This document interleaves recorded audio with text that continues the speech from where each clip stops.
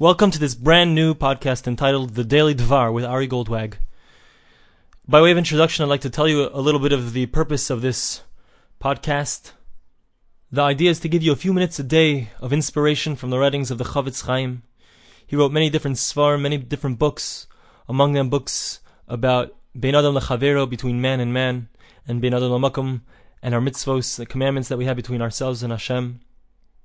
And the purpose of all of his books was to bring people closer to each other, to make people more aware of their responsibilities toward their fellow man, and also to make people more aware of their responsibilities towards Hashem, towards God. The sefer that we'll begin with, Be'ezus Hashem, with God's help, is a sefer called Shem Olam, which means eternal name. And the idea of this book, as we'll see in the introduction, is for us to figure out a way, how can we acquire for ourselves an eternal connection to God, something that will stay with us forever in this world and the next world.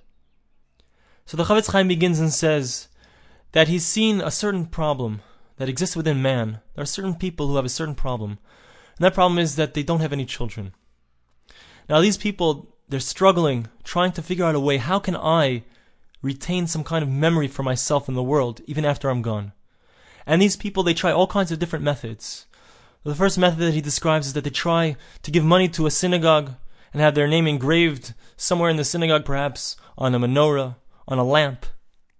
But he says that that's not a very good eitzah, not a very good idea, because all that has to happen is that lamp needs to be stolen and their name will be gone. So that can't be the idea, how they can retain their memory in the world. Others have a different idea. They give a Sefer Torah to a synagogue and they have their name on the mantle. And the Chofetz Chaim says that that's a very nice idea. They even have done a mitzvah. However, it still is not going to be something that's eternal like children. So he says, let's turn to the Torah and see what the Torah says. What is the eitzah? What is the idea for such a person who has no children? Says the Chofetz Chaim. The pasuk says, Val yomer hasaris hein ani eitz yavish. And a person who has no children should not say, I'm just a dried up piece of wood. Rather, says the Torah in Yeshaya, in Isaiah 56, verse 3 to 5, if they keep my Shabbos, if they keep the Sabbath, and they uphold my bris, my covenant, and they choose that which I have chosen, then I will give them an eternal name greater than children. That's what God says. Three things: keeping the Sabbath, choosing what God wants, and upholding the covenant. We'll see what these three things mean. But the verse says that in such a way can a person attain a Shem Olam, an eternal name. The Chofetz Chaim then asks a question: what does it mean that these three things, if a person who has no children keeps them, then he is promised an eternal name? Because we know that every single person is mechuyav, is obligated to keep the Shabbos. Every single person is supposed to choose to do what God wants.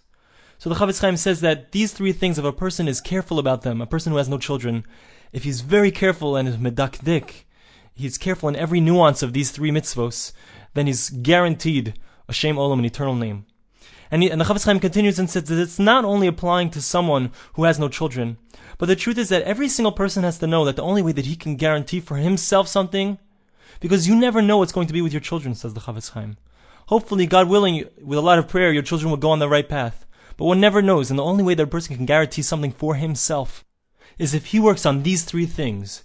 Because by working on these three things, he acquires an eternal name.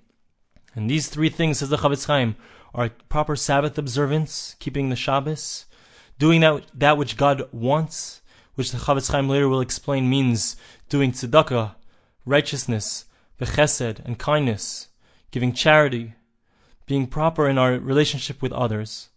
And the third thing is machzikim bevrisi, upholding the covenant, which the Chofetz Chaim also explains means supporting those who learn the Torah. By doing those three things, we obtain eternal life and an eternal name.